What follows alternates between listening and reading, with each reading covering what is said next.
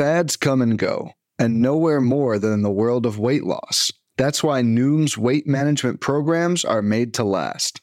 Noom uses science and personalization to help you manage your weight for the long term. Their psychology-based approach helps you build better habits and behaviors that are easier to maintain. The best part? You decide how Noom fits into your life, not the other way around.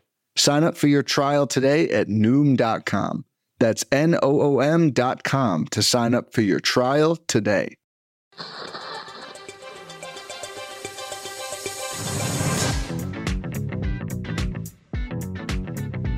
You're listening to This Week in Fantasy Baseball.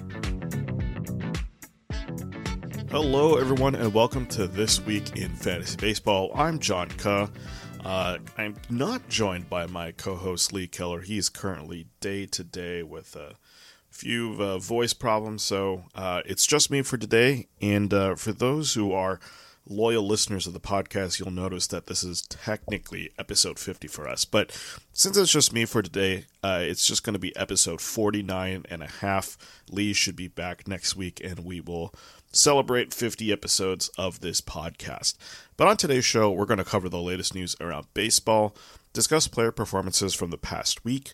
We're going to talk with Pitcher List writer John Foley about his articles on ideal plate appearances, and then recommend some hitter and pitcher streamers for the week ahead.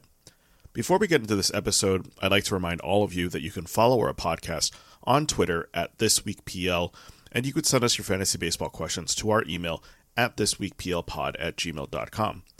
Lastly, make sure that you subscribe to or follow the podcast on whatever streaming platform that you listen to on your podcasts. Apple Podcasts, Spotify, Stitcher, we're on all of them, so just make sure you're subscribed to the podcast and leave a 5-star review if you enjoy listening to us. Now let's get into the news. We still have a lot, but that is technically our smallest list of the season. We're going to start with Chris Sale of the Red Sox, who was activated from the 60-day IL on Friday. He's missed 2 months due to a stress reaction in his left scapula, and he's making his return start against the Tigers and is expected to be limited to just 4 innings. Justin Turner of the Red Sox has missed 4 straight games due to a bone bruise in his left heel. He acknowledged that this week he'll likely have to play through pain down the stretch, so that means that there will most likely be a lot of days off for Turner from here on out. Josh Young of the Rangers was placed on the 10-day IL on Monday with a left thumb fracture. He broke his thumb after Jorge Soler torched a 110-mile-an-hour X-velocity hit in his direction at third base. Young knocked it down with his glove and fractured the thumb in the process. He underwent surgery to repair that fracture and is expected to miss around 6 weeks. Bryce Harper of the Phillies exited Thursday's game against the Nationals due to back spasms. He wasn't in the lineup on Friday either, so Harper is presumably day-to-day for now. Joe Musgrove of the Padres is expected to begin playing catch around August 24th. He's entering the second week of a 3-week shutdown period after landing on the 15-day IL due to inflammation in his right shoulder capsule. The best-case scenario for Musgrove is that he returns to the rotation in mid-September. Bo Bichette of the Blue Jays is not running at full speed yet, but he has been hitting in the batting cage, and the Jays are encouraged by Bichette's progress so far.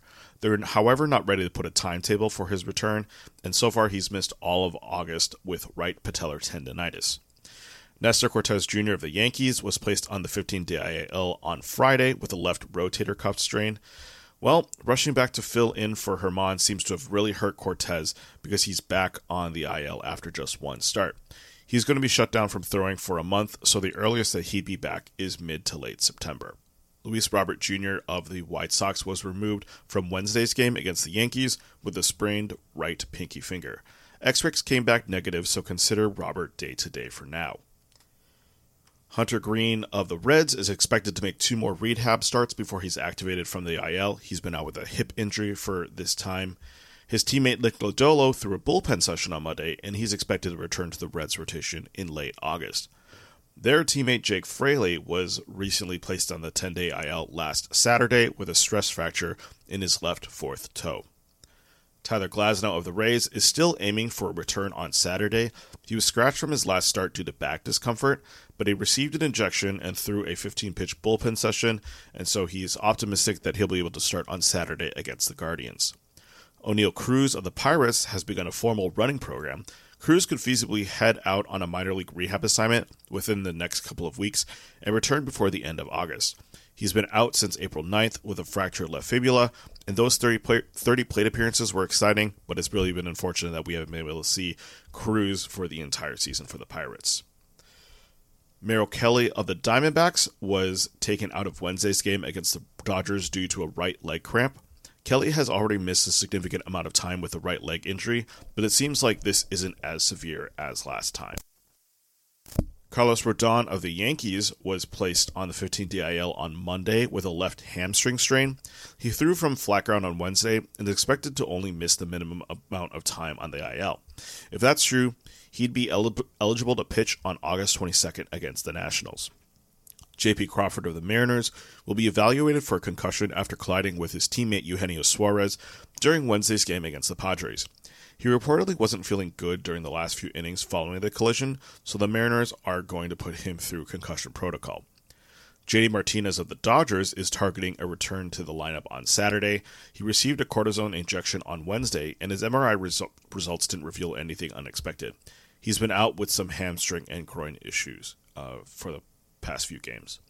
Starling Marte of the Mets was placed on the 10-day IL on Monday, August 7th with a right groin strain. He received an injection in his right groin on Tuesday and should resume light baseball activity soon. Chas McCormick of the Astros had to be scratched from the lineup on Thursday due to a bruised left knee. Consider him day-to-day for now.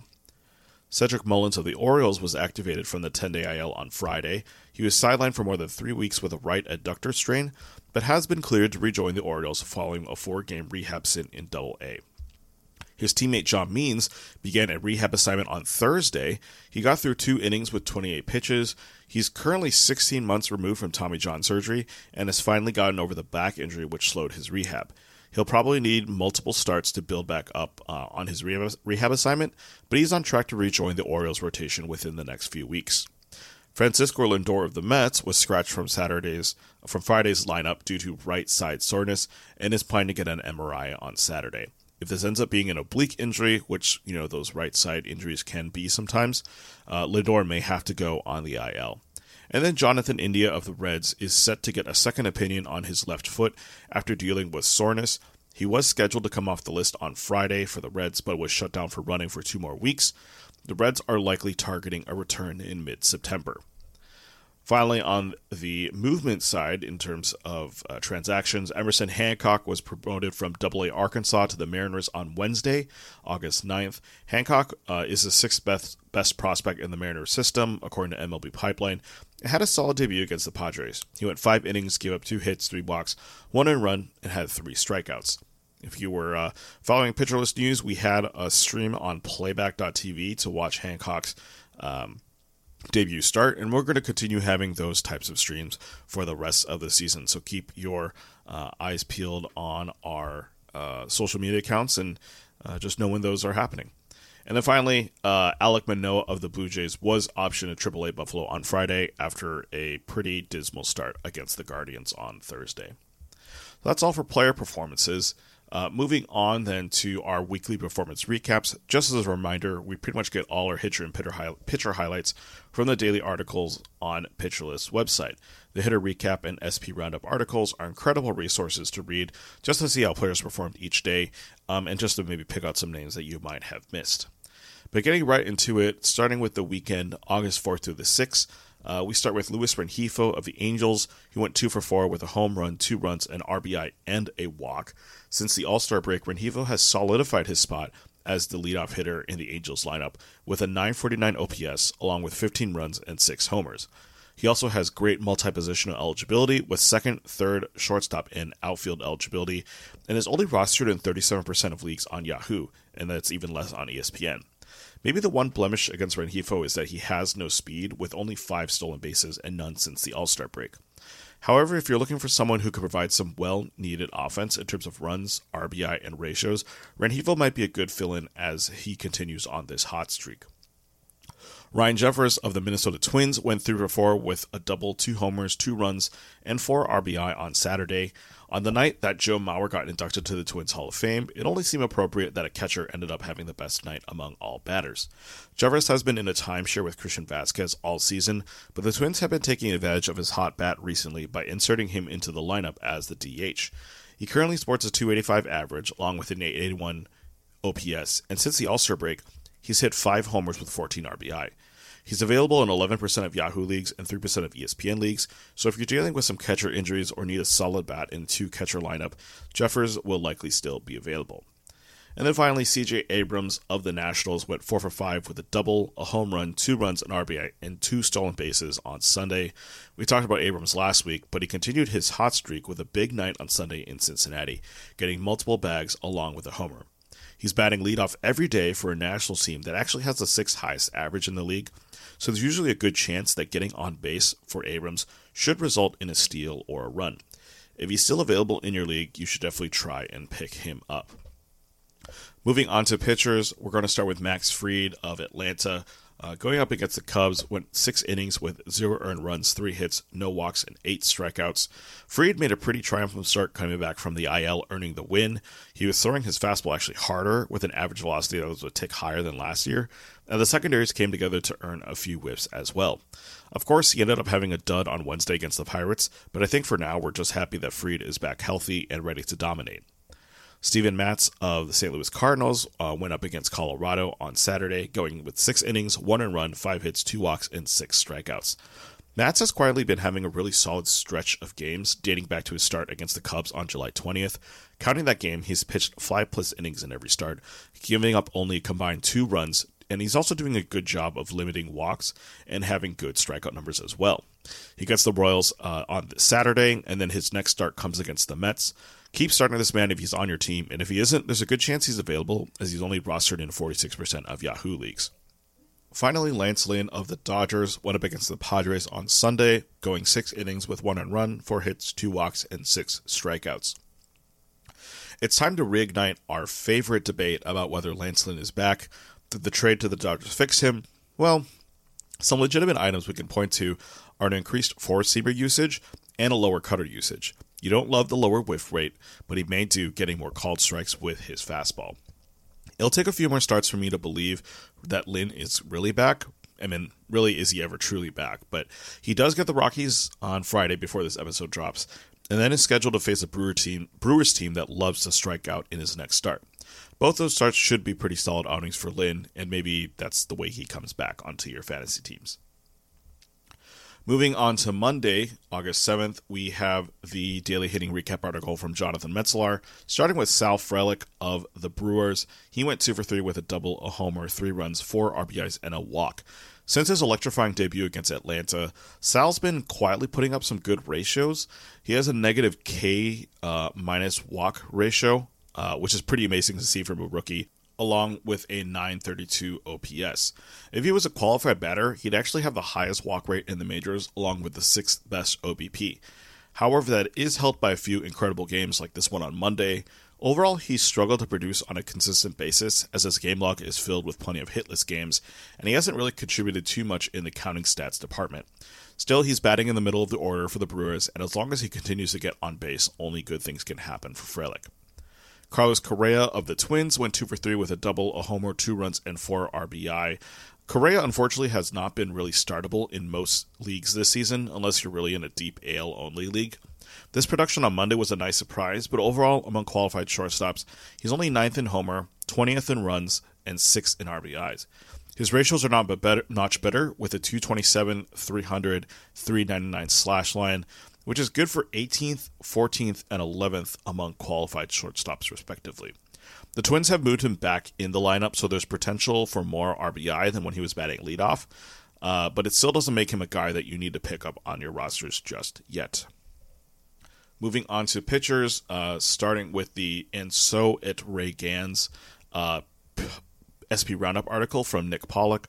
We're going to start with Cole Ragans of the Kansas City Royals. He went up against Boston with 6.2 innings, 1 earned run, 4 hits, 1 walk, and 11 strikeouts. The hype around Cole Ragans is real, as he shut down this Red Sox lineup with high heat and good secondaries, He was getting whiffs with the changeup mostly and getting called strikes with his curveball.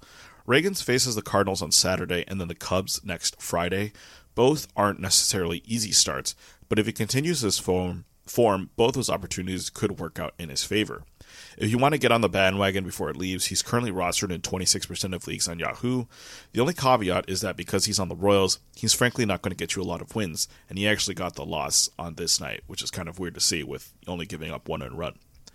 Gavin Williams of the Cleveland Guardians went up against Toronto, going 7 innings with 0 earned runs, 1 hit, 1 walk, and 12 strikeouts. Williams is managing to put together an impressive rookie season, although he's struggled as of late, being unable to last in a few starts. The trouble with Williams is that his slider, which is his main secondary pitch, is below average in whiff rate, and that he's been using it instead to steal strikes. The curveball also really doesn't contribute too much. However, in this start, he did locate those pitches pretty well, leading to success against a potent Jays lineup. His calling card continues to be his good fastball, as it accounted for 12 of his 17 whiffs, but we'll see if this start will stick. Moving on to Tuesday's games, starting with the daily hitting recap article from Mark Stubinger. We start with Kyle Schwarber of the Phillies, who went 2 for 4 with 2 homers, 2 runs, and 5 RBI. We haven't talked too much about Schwarber this season, which is unfortunate because he's quietly putting up a pretty impressive season when you look at his counting stats. He's top 20 in runs, homers, and RBI, and this double home run game, which did include a grand slam, brought his season total to 30. Unfortunately, if you roster Schwarber in an average league, you've also had to deal with his 182 average. At least in an OBP league, he's still around league average with a 324 there. Believe it or not, he's actually increased his walk rate this season, so at least in the OBP department, he's made up for the lack of hits with more runs. Ke'Bryan Hayes of the Pittsburgh Pirates went 2 for 3 with a double, a home run, a run, 3 RBI, and a walk. Hayes has struggled to maintain any fantasy relevance, despite the fact that his advanced metrics this year say he should be having a pretty solid season. His hard contact is 35%, which is actually in the 96th percentile. And if you look at his ideal plate appearance, which we'll talk about later with pitcher list writer John Foley, that ranks in the 97th percentile.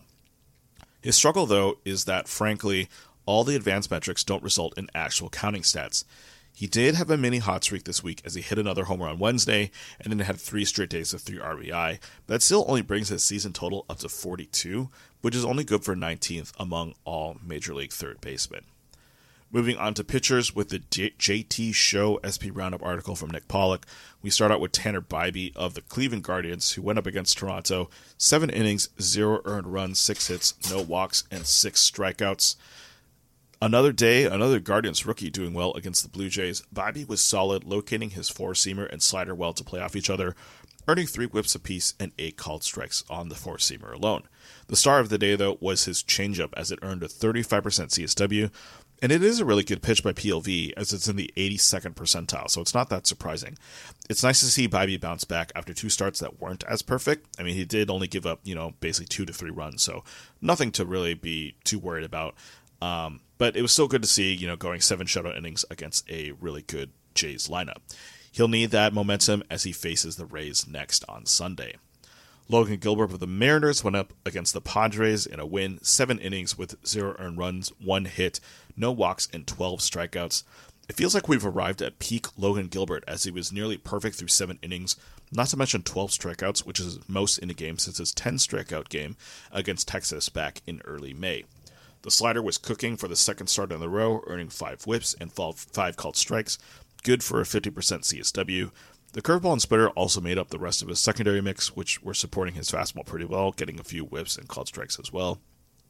If the slider can stay solid like this, Gilbert might be able to take off to new heights for the rest of the season. Starting on Wednesday's games, starting with the hitting recap article from Jim Chatterton, we're going to talk about Spencer Torkelson of the Detroit Tigers. He went 2 for 4 with 2 home runs, 3 runs, 2 RBIs, and a walk. You don't need me to tell you that this was a much-needed game for Torkelson in his sophomore season.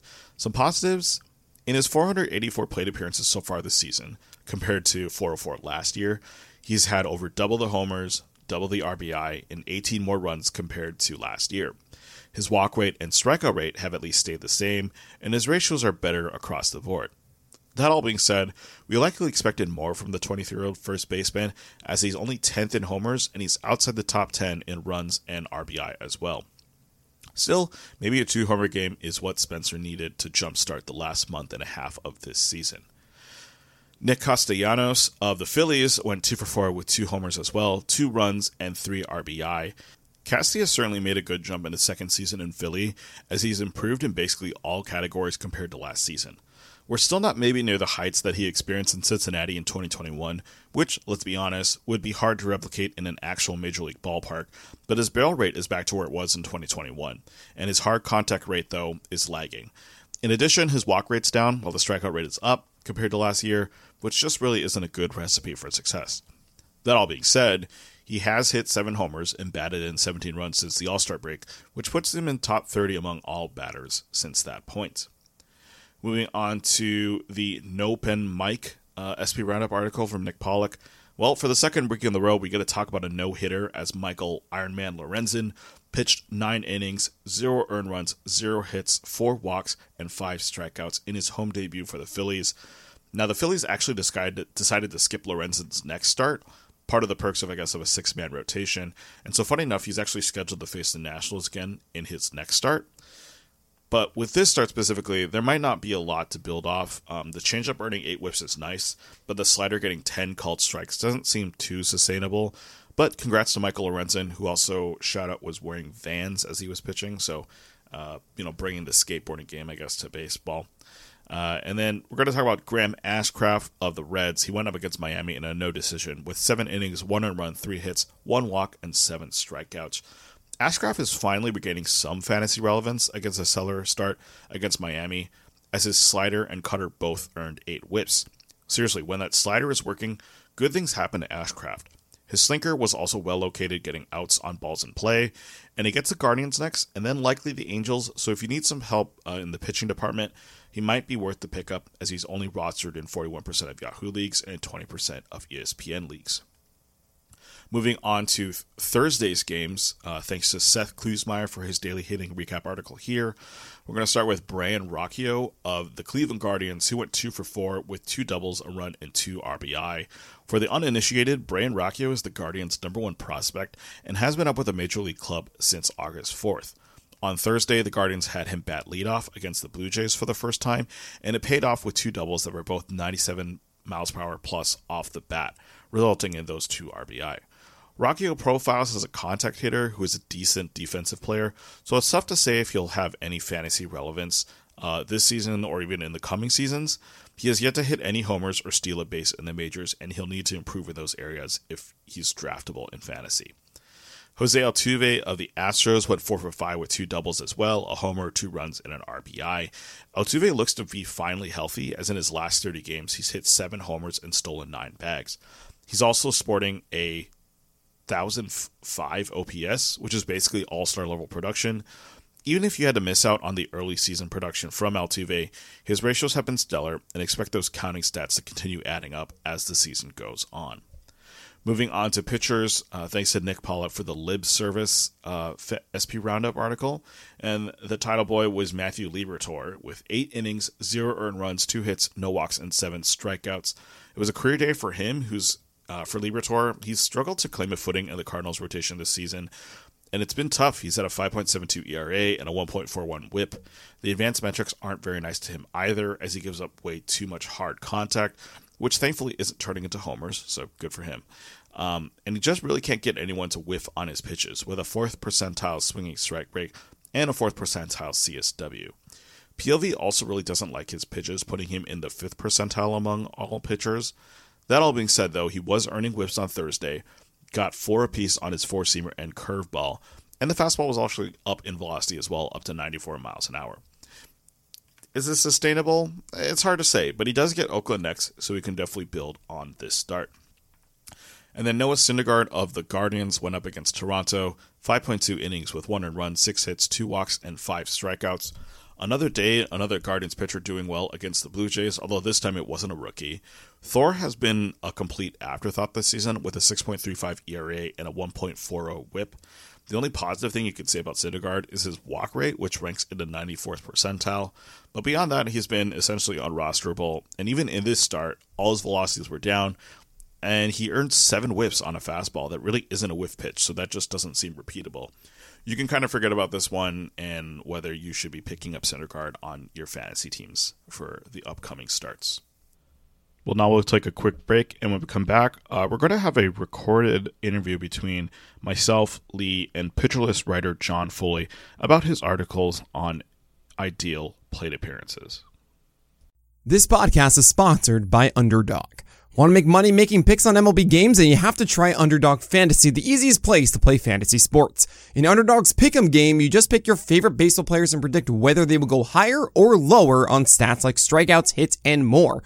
Pick to 2 to 5 players, get all your picks right, and you can win up to 20 times your money in a single night. Be sure to sign up with the promo code PitcherList, and Underdog will double your first deposit up to $100, so you have some bonus cash to start playing with. Again, that's UnderdogFantasy.com or Underdog Fantasy in the App Store. Sign up with promo code PitcherList and get your first deposit doubled up to $100. Must be 18 or older, 19 or older in Alabama and Nebraska, 21 or older in Massachusetts and Arizona, and present in a state where Underdog Fantasy operates. Terms apply. Concerned with your play? Call 1-800-GAMBLER or visit www.ncpgambling.org. In Arizona, call 1-800-NEXT-STEP. In New York, call 1-877-8-HOPE-NY. In Tennessee, call 1-800-889-9789.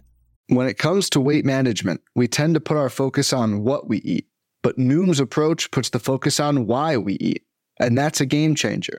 Noom uses science and personalization so you can manage your weight for the long term. Their psychology-based approach helps you build better habits and behaviors that are easier to maintain. And they help you understand the science behind your eating choices and why you have those cravings. Noom's personalized courses are easy to follow and will help grow your confidence with tools you can put into practice on day one. The best part? You decide how Noom fits into your life, not the other way around. And based on a sample of 4,272 Noomers, 98% say Noom helps change their habits and behaviors for good. Try Noom today and see the results for yourself. Sign up for your trial today at Noom.com. That's Noom.com to sign up for your trial today. We are back and joined by John Foley to talk about his articles on ideal plate appearances. John, welcome back to the show. Hey guys, thanks for having me again. I appreciate it. Of course, you're always welcome here.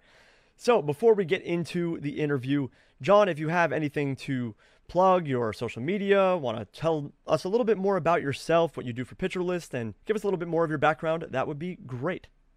Yeah, sure thing. So, I write for the Going Deep team, Pitcher List. We'll talk a little bit about my most recent couple of articles about ideal plate appearances. I also write for the SB Nation site Twinkie Town about the Minnesota Twins and the endless frustration that they provide for a first place team in a very bad division. So that's another place where you can find stuff that I'm working on. That's fantastic. Well, we're glad to have you and talk about your article on ideal plate appearances. Do you want to tell us a little bit about what that is? Sure. So the Pitcher List actually has a stat right now called ideal plate appearances. It's on all of the player pages. And I was digging into that this summer. I was curious about how predictive that is for actual production. You know, we're always looking for simpler and faster and easier to use statistics. They don't always have to be super complicated X formulas and things like that. And so this one seemed pretty simple, and so I was curious about exploring that and then looking to see if there were ways to even make it better. Right now, it's based on what's called the ideal contact rates, which is sort of barrels and solid contact and flares and burners as a percentage of plate appearances. And so we were looking at that to see how predictive it was and what it might be missing. Yeah, ideal plate appearances I think is interesting because it's looking at specifically the results, right, of an at bat.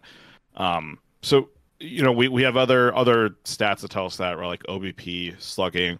What does ideal plate appearance tell us that like stuff like OBP and slugging is missing?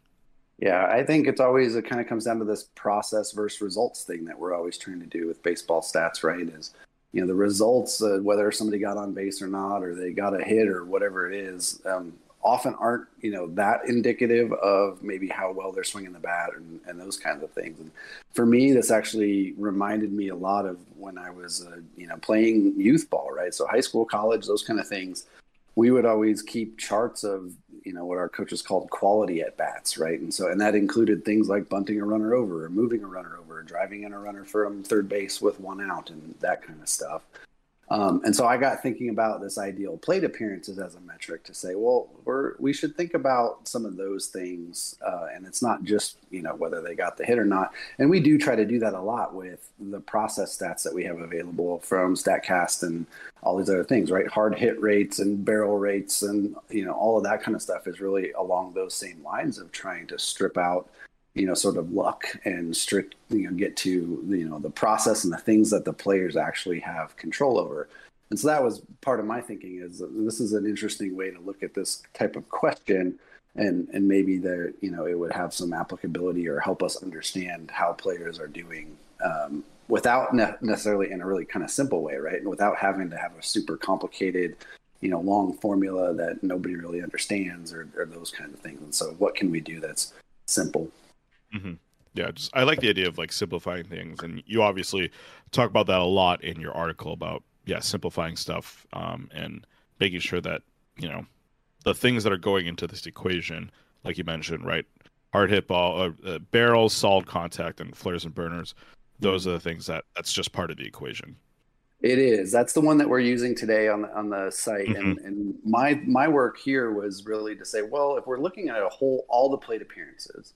I mean, if we've learned anything from the last 20 years of baseball stats and Moneyball and all this kind of stuff where this sort of sabermetric stuff really has taken off, it's like, hey, walks are super important, right? And so I think if we're thinking about a metric, and my proposal was, if we're thinking about a metric that is sort of what's the percentage of the times you come to the plate that you got and you did something ideal, I think that's, hitting the ball is, in good ways, right? And so for us, that's the contact quality stats that we have from StatCast. But then it's also you drew a walk, or you got on base a different way, or you drove in a run. And so I proposed this, in addition to the formula that really kind of built on the quality at bat charts that I used when I was a kid, and added walks and hit by pitches and sac flies and sacrifice bunts. Mm-hmm. And then use that as sort of the share of plate appearances. And so that was the first option that I looked at. But then I was like, well, that's sort of complicated again, right? So now we're back to a place where you've got these complicated formulas for what is a barrel or what counts as the flare and burner. And, trying to understand those formulas from the StatCast perspective is not super easy, and they're very dynamic. And I said, well, maybe it's simpler too. Just strip out those and say, well, just do hard hit balls, right? You hit the ball 95 miles an hour or more, and add that with the walks and the hit by pitches and those kind of things, and then do that. And maybe that's as predictive or not. And that's what I wanted to explore. Like, can we get to the same kind of quality of the metric, but in an even simpler, faster kind of way? Mm-hmm. Yeah. So we were just talking about how there's kind of two different versions of ideal plate appearance, and in your initial article, that's what you addressed. But moving on to your more recent article, you did an even deeper dive into the statistics, looking at correlation with WOBA, reliability, and stickiness year over year. What did you end up finding out here that surprised you?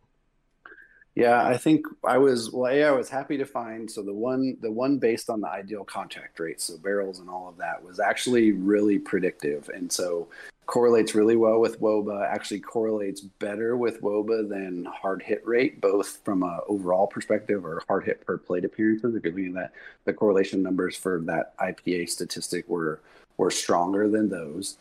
It wasn't quite as predictive and related to WOBA as expected WOBA, so that's still kind of the maybe gold standard in terms of predictiveness, but it's much less complicated than expected WOBA formula from that perspective.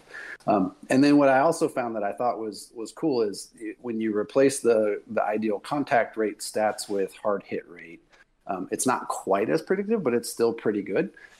But that one also becomes reliable much faster. And so, potentially it has applicability to use in smaller sample sizes, or, maybe for a rookie, it has only a month in the big leagues and you're trying to figure out, is this guy for real or not, or those types of situations. And so really that second article was about, let's go dive into this and figure out which one's the strongest in terms of the relationship, and then from a usability standpoint, how quick do they become reliable? And then also, are they sticky year over year? And can you use them, in the off season or those types of things to understand, like, does this metric have any staying power?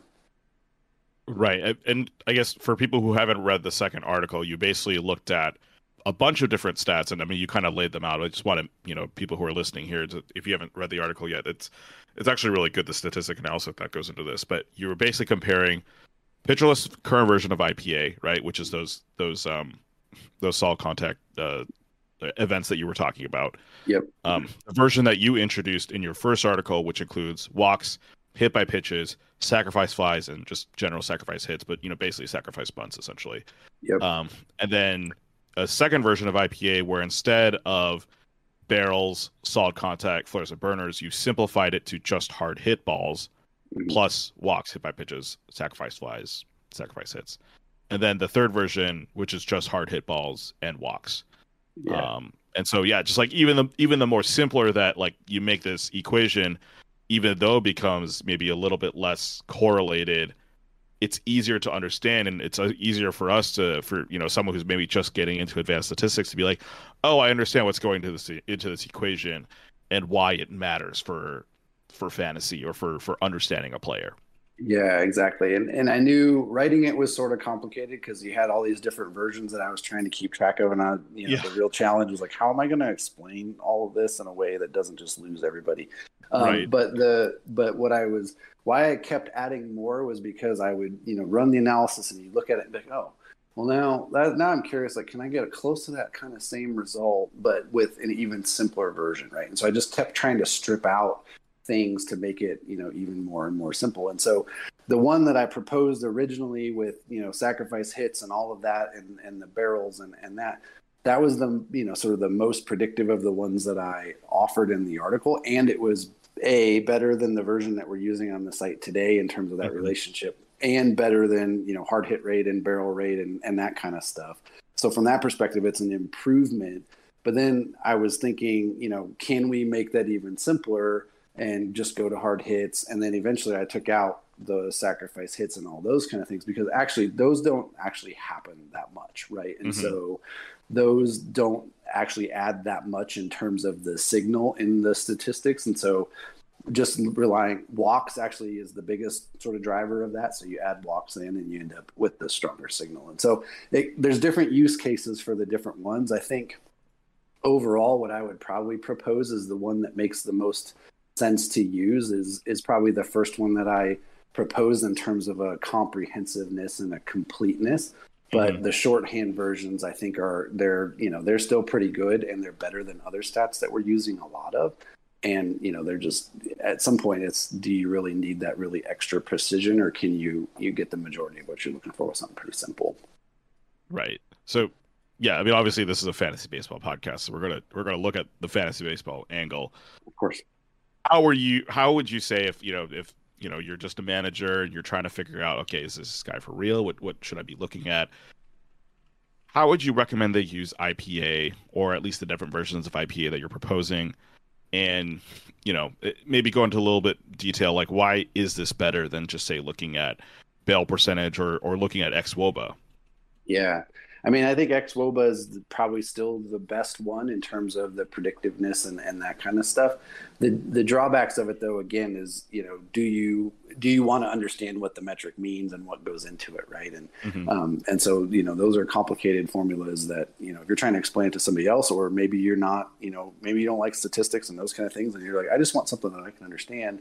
You can get a lot of the same type of relationship between the variables if you just use hard hit balls and walks. And so that's probably the simplest one for fantasy users. What I would say is, maybe there's a rookie that's got called up and you're wanting to understand, do I add this guy or do I trade this guy or whatever I want to do.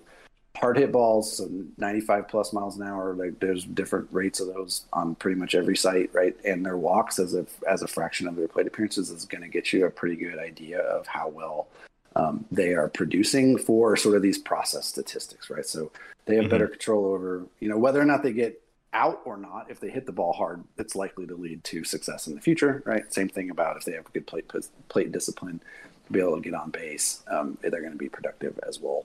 And so I think that's the simplest one from a fantasy perspective.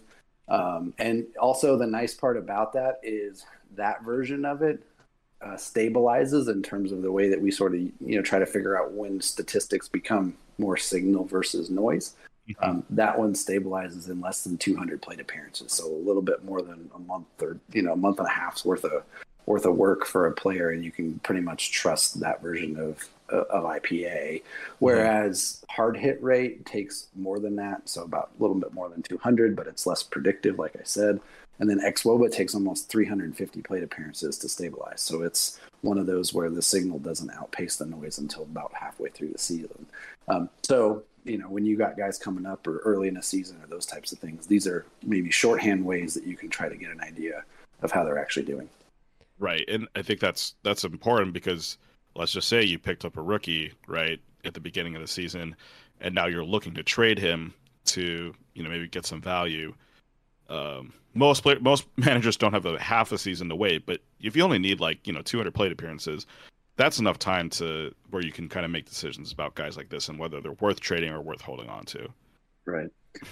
And that's less time than hard hit rates and, the contact quality stats in particular are sort of notoriously long to stabilize because it takes a lot of balls in play to be able to know that. And so it takes a lot more games. And so those ones, they're very helpful and descriptive, but it's harder to trust them until much later in the season or multiple seasons, those kind of things. Right. And speaking of players specifically, you've also spent some time putting together leaderboards. Who's been excelling in IPA or ideal plate appearance? And what are some interesting names that you're finding at the top and bottom of these leaderboards? That's a good question. So it's actually, so this is one of the things that made me feel good about the metric is it's the top of the list is kind of the guys that you would expect, right? So Juan Soto's up there, Ronald Acuna Jr. this year. Those are the guys especially that, aren't surprising. And I went back a few years. So in the first article, there's several years worth of data that's back there. And you can kind of go and you see the guys who had the best seasons, right? So Aaron Judge was the top last year because he had that crazy season. But at the top of the leaderboard, too, is you get some of these guys that you maybe wouldn't think of so much, but they have sort of these unique skill sets that tend to be undervalued. So when I did the first article, that was sort of at the end of June, Yandy Diaz was third behind Acuna and Juan Soto, right? And that's because he draws walks and he hits the ball super hard. And so that makes sense. And he's actually had a really breakout season this year. The power's diminished a little bit. He hasn't hit the home runs like he did in the first 6 weeks or so, but he's had a tremendous season. And so he's a name, maybe you wouldn't think about him up there. So that's one. On the bottom side of the list, and I'm going to scroll here to the bottom really quick just to see.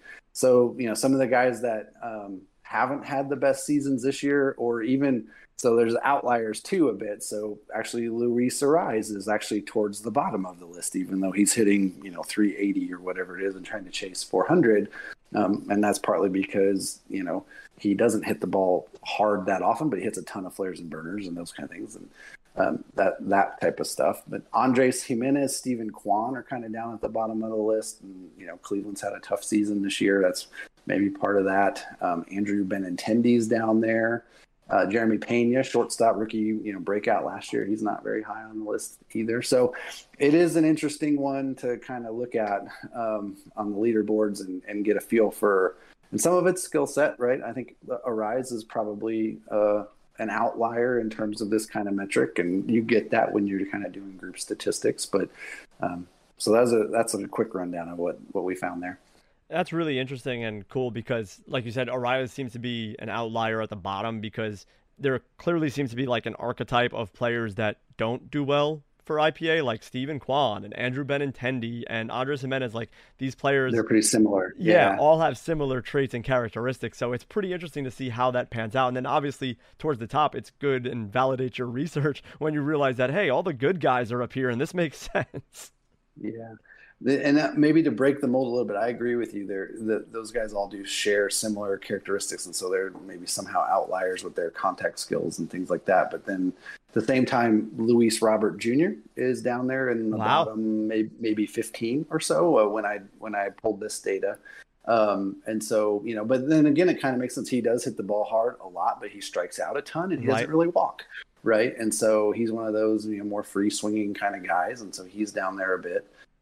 So yeah, it's interesting. Eddie Rosario, kind of similar, right? So he's down there, not too far from that. Trey Turner, maybe a little surprising there, but he's down there this year. He's had a really tough season. Yep.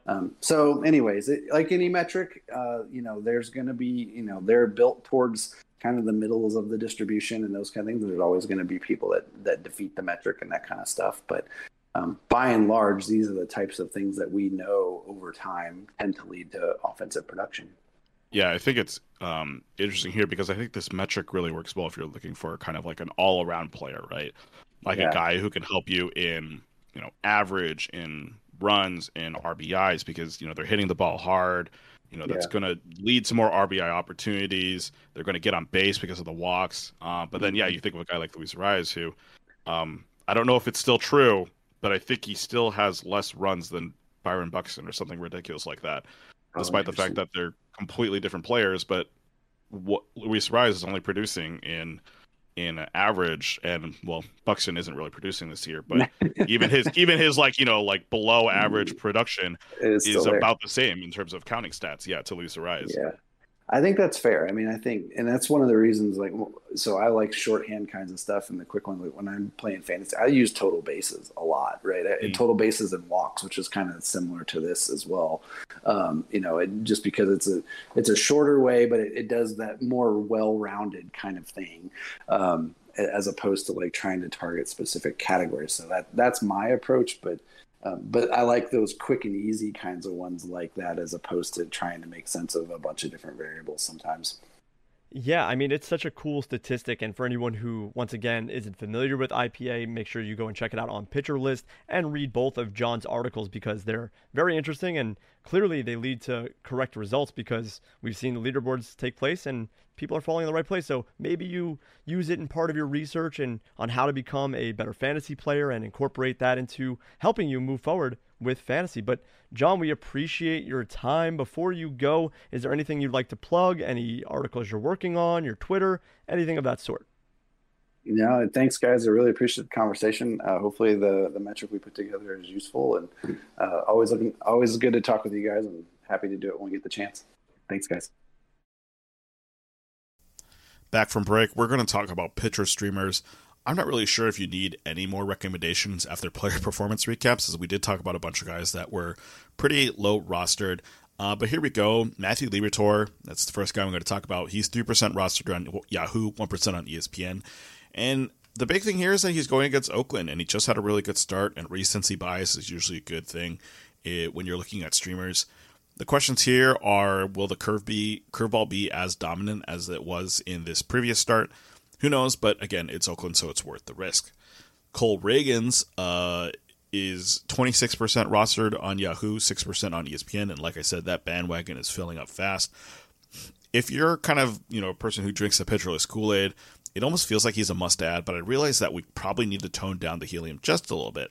That being said, though, he does have a few nice matchups coming up. And then Reese Olson, who I didn't talk about earlier, but he's been having, let's just say not a great season, but he has destroyed the Twins the last two times he's faced them, and he gets the Twins again this coming week. If they couldn't figure him out in the second matchup, I don't know if they're going to figure him out in the third one as well.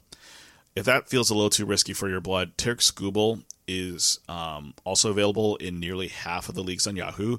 And I think he's actually a pretty good play against the Twins, as the Twins are pretty terrible against lefties. So Tarek Skubal might also be an option, but he doesn't really qualify as a streamer because he is too high rostered. Looking at the hitter recommendation of the week, Nolan Jones, who's 29% rostered on Yahoo, is our pick. He's first base outfield eligible, and he's had a pretty good rookie campaign so far this season. He's had some hot stretches, like when he got initially called up, and he's had some cold stretches as well, of course. Well, he did hit 2 homers on Tuesday, and it looks like he's starting to heat up again, which is perfect timing because the Rockies are back in Coors Field for 6 games next week. If you need a hot bat that could provide some counting stats for you, especially with him being in Coors, I'd grab Nolan Jones immediately before someone else in your league scoops him up. And those are your streamers of the week. Thanks for listening to episode 49.5. Hopefully Lee will be back next week and we can actually get to a half century here. But if you're interested in finding us on social media, you can find us at This Week PL.